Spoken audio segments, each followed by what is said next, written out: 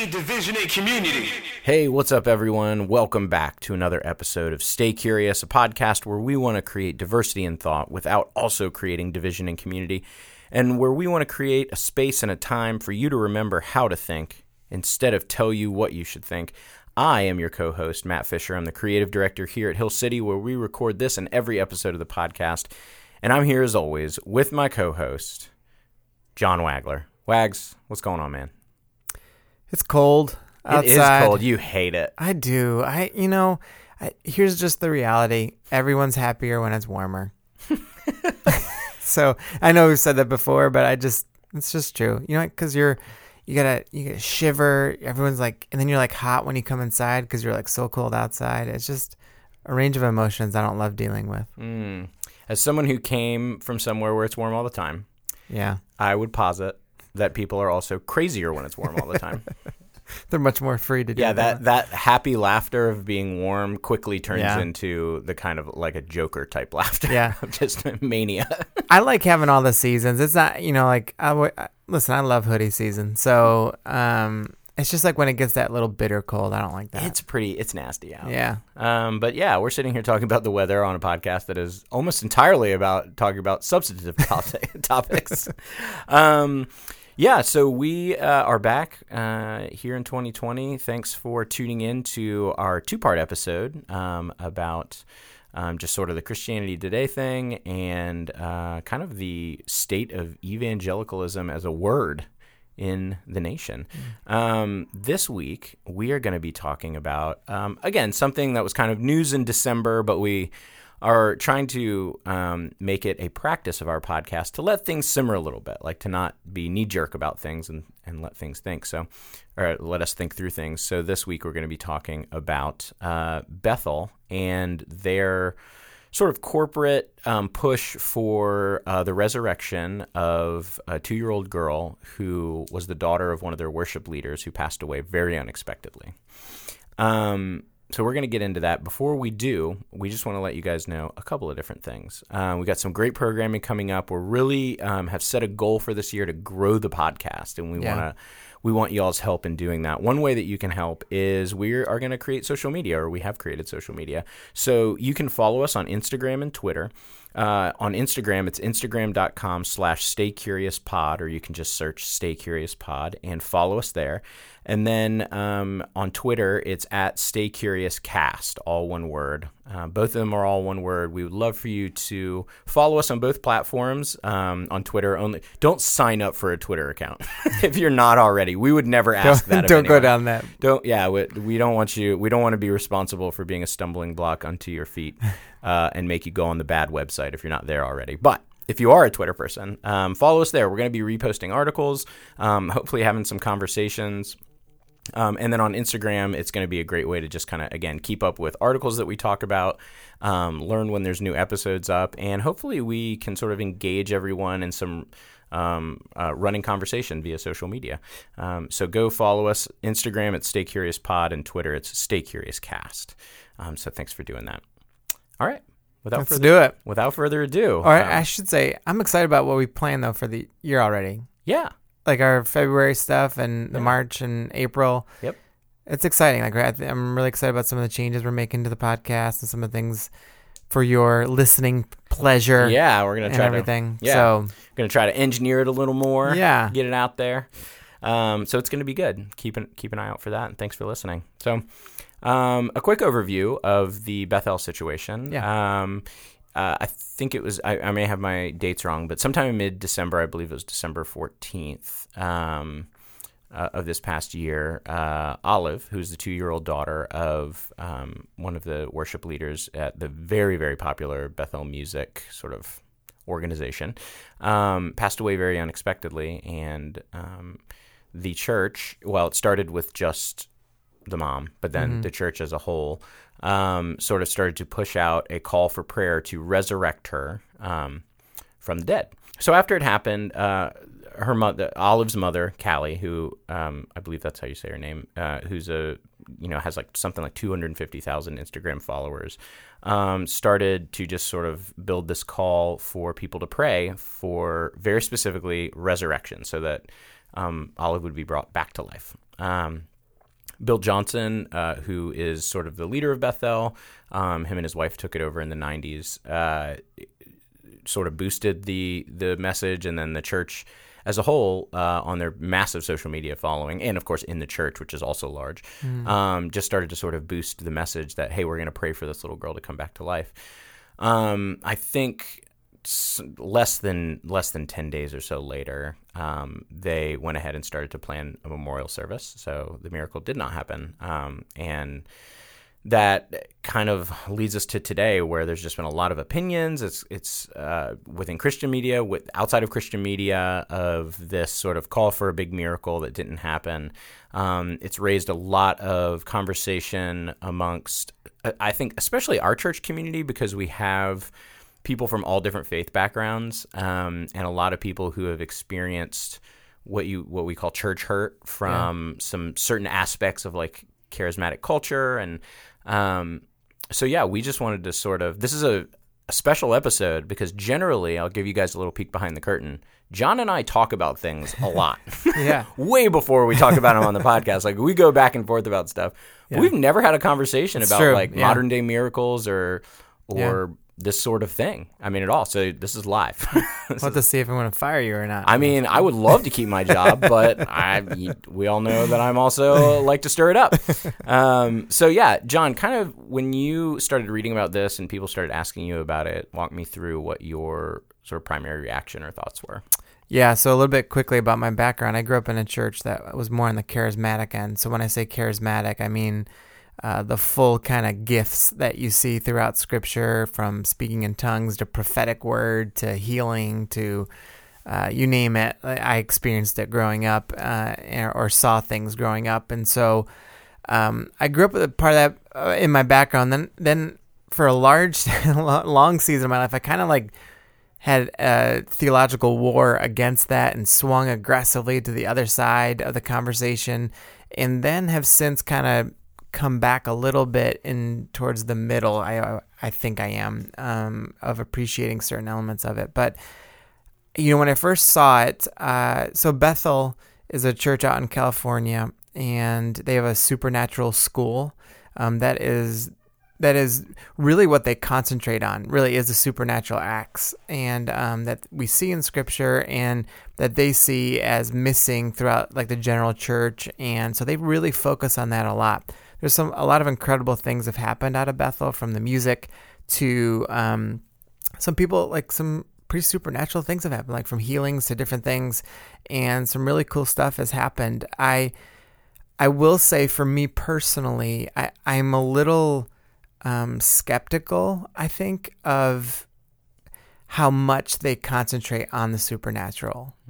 And so I remember at one point reading through their curriculum for the supernatural, and this might have changed since I read it. But the last time I read it was probably a year and a half ago, and they didn't even mention Jesus. And so it's not that they don't believe in Jesus or anything like that. I'm not saying that. I'm not saying that's heretical. I'm not saying they aren't Christians or anything like that. It's just historically, when people only focus on the supernatural stuff, eventually it gets weird and off track because they stop focusing on like kind of the more practical elements of Jesus. And so, at one point in one of Bill's books, he said that if you don't see some supernatural act of the Spirit in your church service, then you must not be preaching the gospel, which I could not possibly disagree with more. Right. And so there is an element. So when I saw it pop up, I'm just being candid. My first thing was kind of like, oh, is this another Bethel thing? And so again, I do want to emphasize, I am not anti-Bethel. I'm not. So if someone's like, I love Bethel, like, that's cool. There's just an element to this, like with some of the things they focus on so much with the supernatural. It's like, that wasn't even Jesus' focus.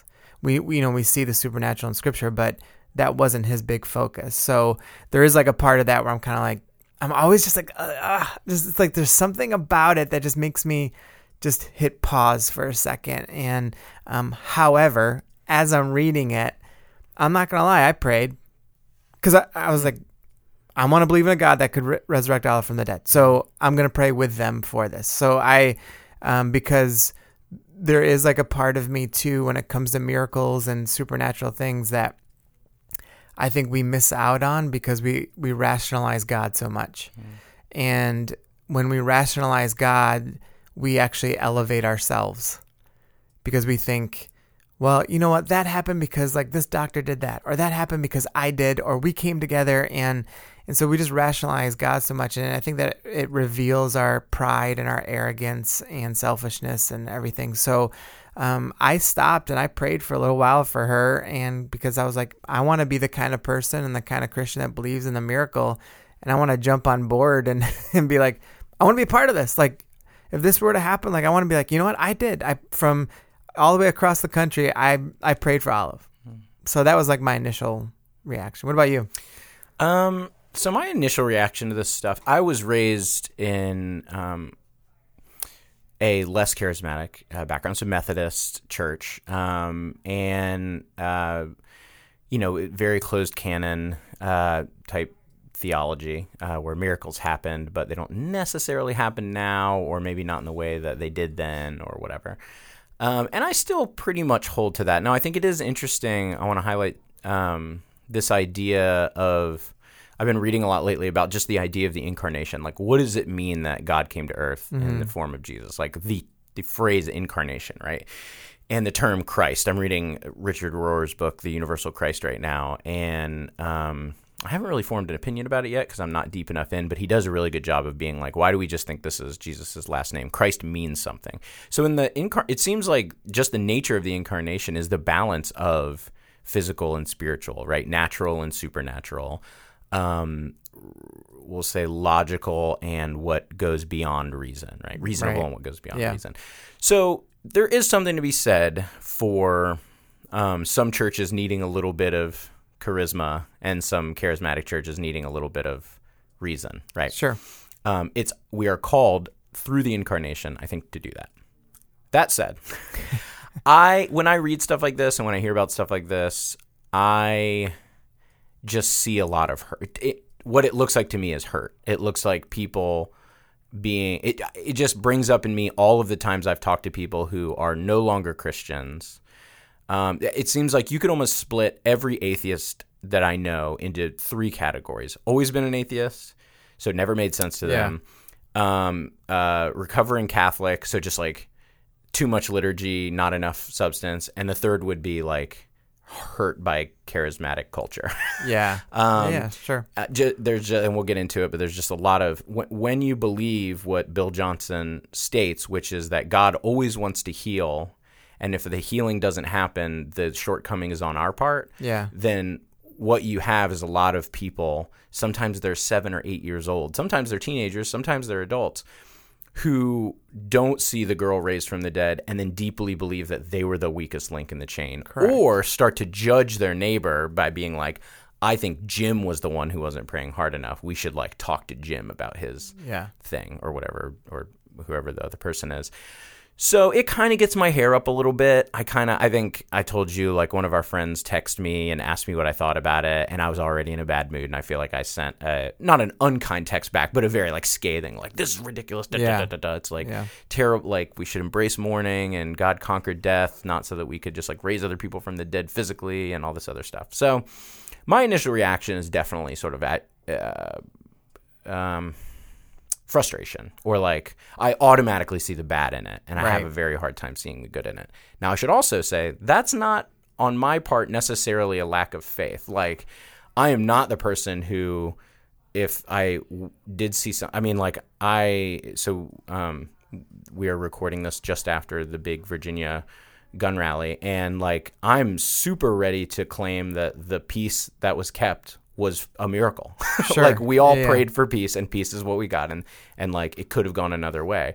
Or I've seen people, like, you just can't explain like why the cancer went away or whatever. So like I'm way on board for miracles happening. I just think that the context of this sort of thing, where like, play this out in your head. Let's say live on social media, this girl came back from the dead. Yeah. That would basically trigger the end times, meaning like how many people would be able to deny Christ, and we would like enter into the third age. Yeah. So even if that were the case, you're being a little hyperbolic there, but like I would say this: Jesus performed crazy miracles that didn't move the needle in people's hearts. So even if Olivia had been raised from the dead, I'm not so sure it would have moved the needle that much. But is there proof in the gospel that people who witnessed the dead being risen didn't move the needle? Yeah. So like you have when he heals Lazarus, there's a couple of moments where he brings someone back from the dead, and of course then himself, and there's times like even like in John chapter 6, I believe it is, like he tells people like you've been with me, you've seen miracles, and it's hard, and he kind of describes that how hard it is to follow him, and they walk away. And so if miracles were the be all end all to things, then everyone would have believed when Jesus was around, but they didn't. But I think also like in Mark 25, when he raises she was 12, so to them not a little girl, but when she raises the daughter of the man, when he raises her from the dead, she's sleeping, get up. It's one of those miracles that he keeps a secret, that he like turns to everybody. He's like, oh no, she was just sleeping. And to me, that sort of intimates like there's a pacing to these things, that if all of these people knew exactly what I just did, things would move too quickly because they would all suddenly believe. Yeah. So I don't believe that. Like I do believe in the pace that you're talking about, that because like when he was performing miracles, whether it's the feeding of the 5,000 or bringing someone back from the dead or the healing the blind man, whatever, name a miracle, right?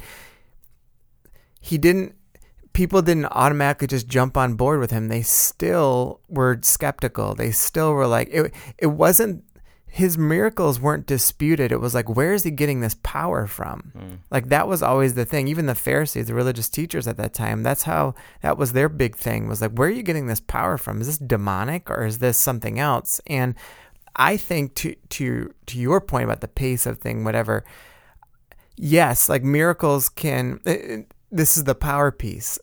This is why I think when people focus on the supernatural too much, it's why it gets weird so quickly and why it gets off of what Jesus taught, because it becomes all about this like big moment and this big miracle, and this like you're concentrating so much on that, where when you look throughout the entirety of Scripture, like take like Nehemiah, the entire book, there's not one miracle in the whole book. And the restoration of Jerusalem and all that stuff that happened, it was just like, he's like, I'm going to build this wall, and it's very practical what's going to happen.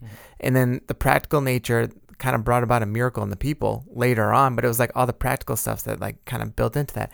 So I think that in like the constant focus on the miracle or the supernatural leads you down a path that Jesus never intended, because if it was just about miracles, he did plenty of them, but that's not what he taught. Like that, he didn't teach about them as like that being like the main thing that gets people to believe. It's not. It was love, right? Like that was the main crux. The law of Christ is love. And so even when Paul talks about that, as he writes in 1 Corinthians and in Ephesians and in Galatians, and he talks about how we are all bound to the law of Christ, that's love. He's not, if it was about miracles, then he would have put that in there, but I do want to phrase it, because also I think it's in Romans 15 where Paul writes about how he was like interacting with the Gentiles at that time. He does bring up miracles though, as a way that, man, there is something to the miraculous work that does, it's like, that like piques people's interest a little bit, but doesn't necessarily mean that they're going to believe. And it doesn't necessarily mean that all of a sudden it's like, man, they see Olive, raised from the dead. Now everyone's all in. And I actually think what would have happened, and I really mean this, I think what would have happened if they had a video of Olive being raised from the dead, I think there would have been millions and millions and millions of people who have been like, they doctored the video.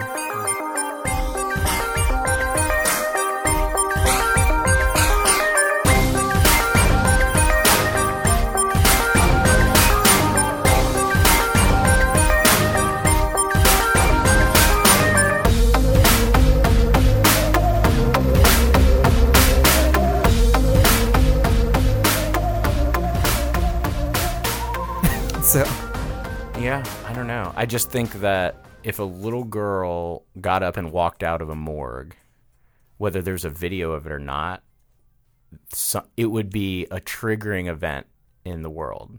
Because it wasn't like, so I was reading about an argument for like, here are some times when one of the Christianity Today authors talks about his sister-in-law, who is an African woman, had like an account of a real resurrection, right? And it was very, like, it's not a public thing. Yeah. And I think that was true, not of all of Jesus's miracles, but a lot of them. And certainly Jesus performed miracles in a pre-media time, right? So like he still performed miracles in the context of like crowds gathered to witness the miracles.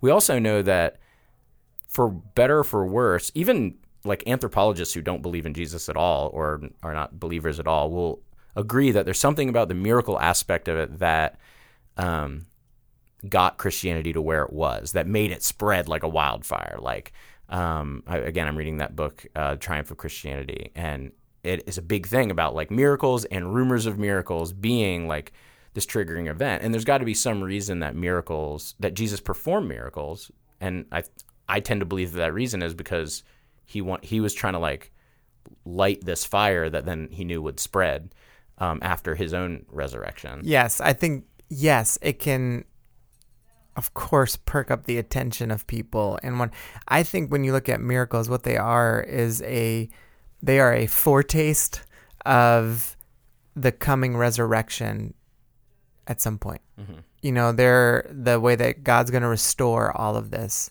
And so when we see a miracle, that's a glimpse into, hey, this is what eternity is going to be like. This is what, you know what I mean? Yeah. I guess what I was getting at with the like triggering of the end times thing, I was being a little hyperbolic, but for God, so taking what you just said, for God's plan to be that a Christian celebrity's daughter was raised from the dead would seem like a big triggering event. Like it would seem to me like, oh, this is a big, like God has a plan for this too. I'm not saying you're wrong that a bunch of people would be like, oh no, I don't care. I still don't believe. Yeah.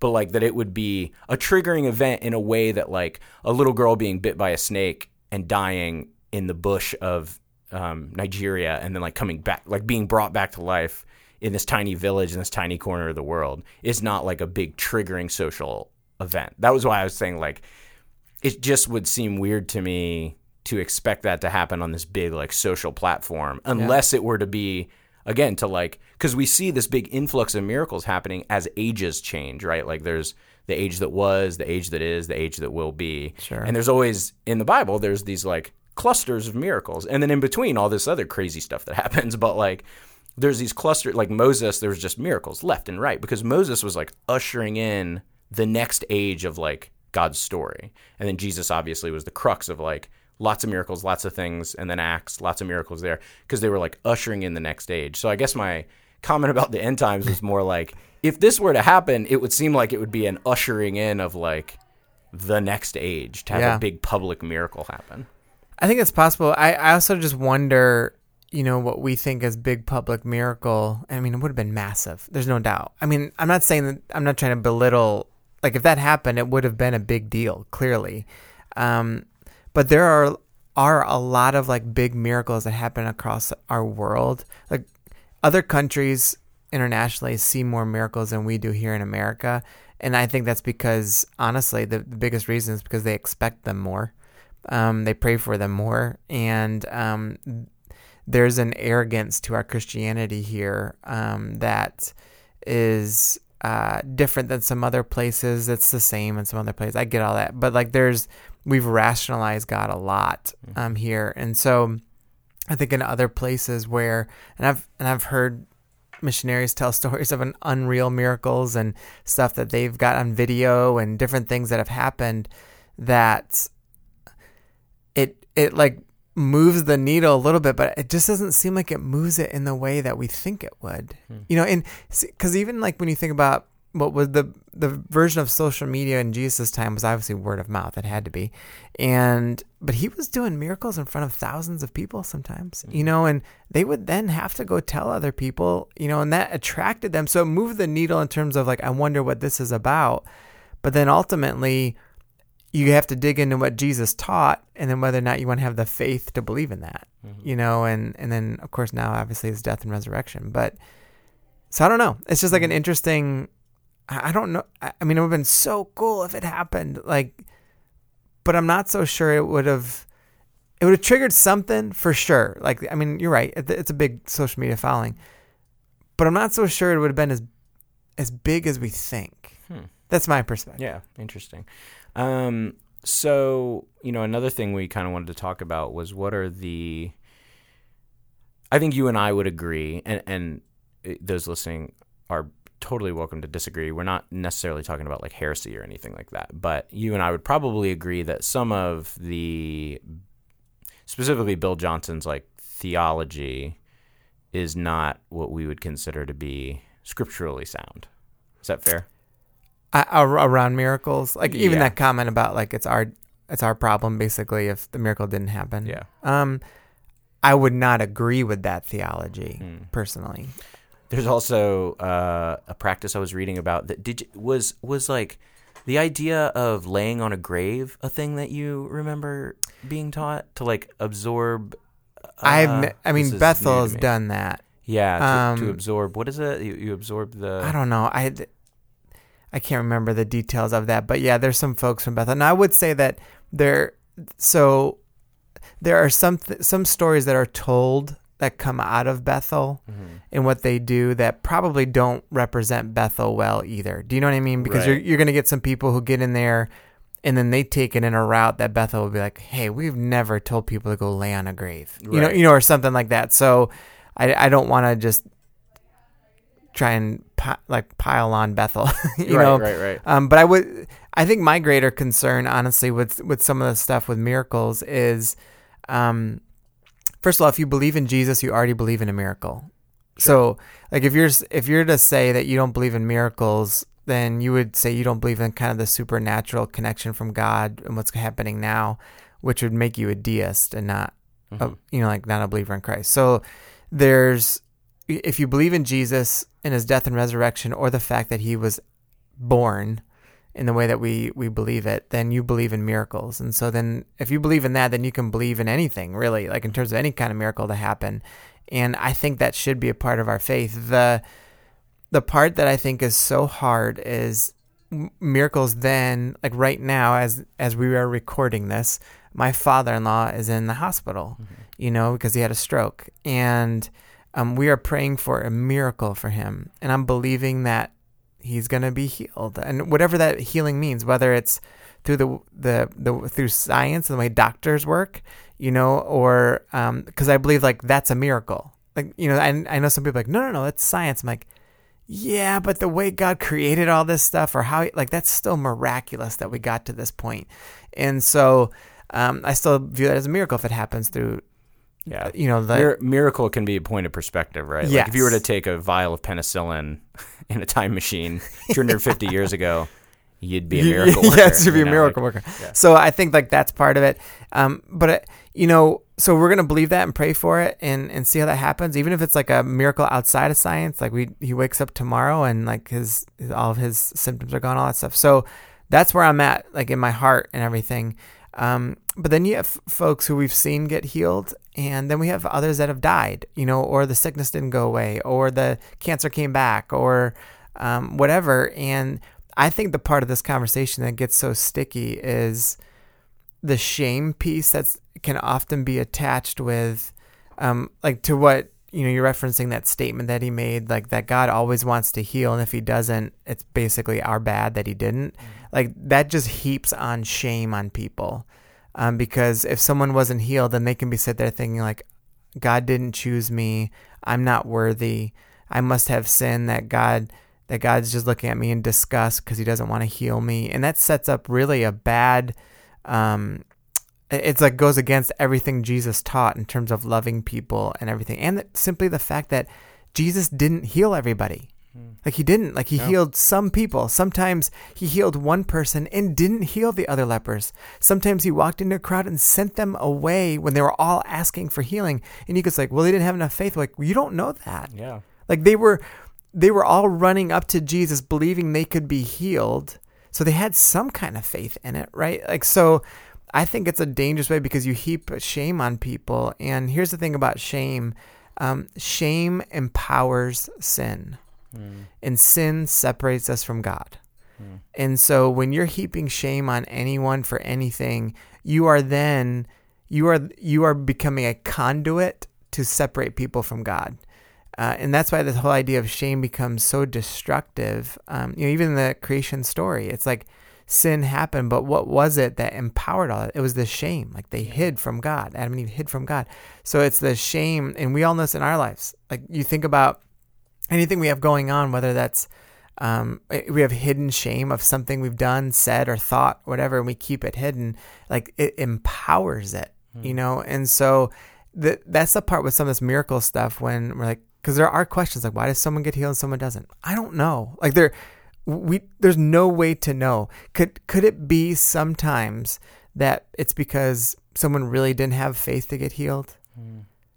Yeah, I mean, like there can be, like in James it talks about that there can be a part to that was like, sure, that's part of the theological discussion, but overwhelmingly, like it doesn't always go back to that, And so I don't know. I think we just have to be real careful around any of the miracle stuff and how we talk about it.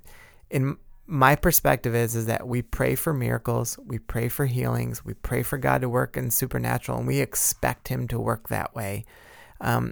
And then within that context, we have a responsibility then how do we love people well for those that don't experience it? So it's important, our phrasing and our theology and our context and all those things in terms of how we address any of it. And so a great book, you've already mentioned the Christianity Today article around shame.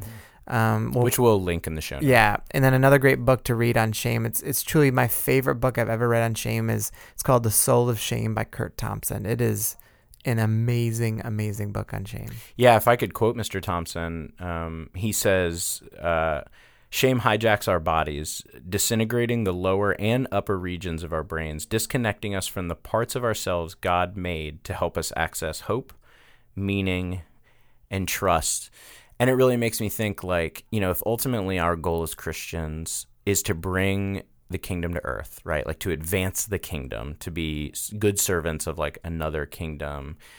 To your point about like, if a crazy miracle were to happen live on Facebook or whatever, I'm still not sure that everyone would believe, or I'm not even sure it would move the needle as much as you think. To that point, it's like, you always have to kind of ask yourself, like, if we're looking to advance the kingdom of God, would this miracle change as many people's minds by happening as if this miracle doesn't happen? How many people will be felt pushed away from the kingdom? Like how will the kingdom recede through shame and through bad theology and all of that stuff? That's something that I struggle with a lot. Like, what's the difference between different theology than mine and bad theology? Sure, yeah. So like, so to that point, what do you think moves the needle more? Olive being raised from the dead, if that had happened, or all of Christianity working together to end world hunger and the water shortage, which we could do, and help so many people. There's no shame involved in it. There's no anything.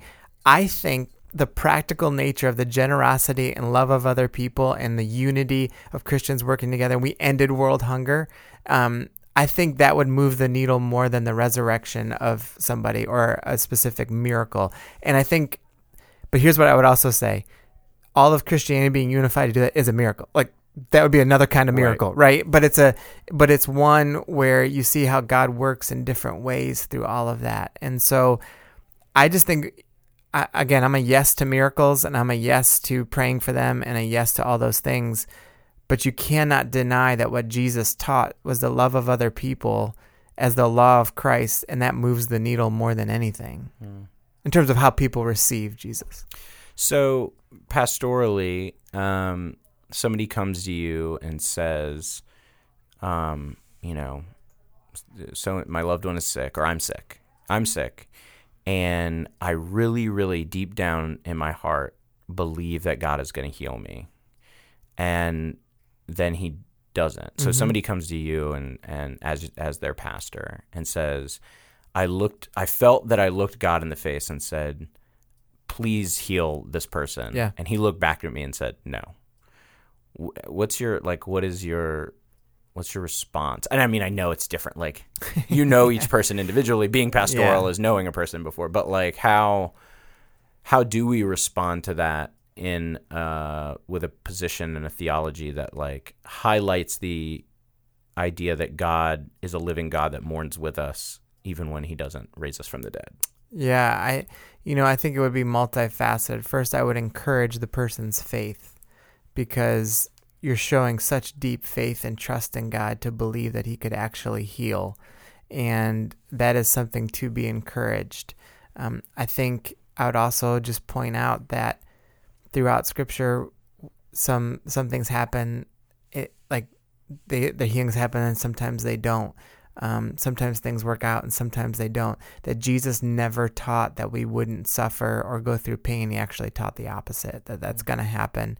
And so that we take great comfort in that, knowing that he's still with us in the midst of this. If you had enough trust and faith to believe God could heal, then we have to have enough trust and faith that God will be with us when he doesn't. And so I think, does it make it easy? No. But then that comes the love and grace part that you walk people through after that. And you begin to start seeing, even though he didn't heal in that way, that you start seeing him at work in other ways, And so I've seen this personally. Lacey's mom has, MS and has still prays, like for decades and decades to get healed from it. But you know what? She never has. And she's gotten actually worse in some ways and some different health issues in others. But man, like her trust in who God is continued to grow. Her faith has continued, because no matter what, faith is a risk, right?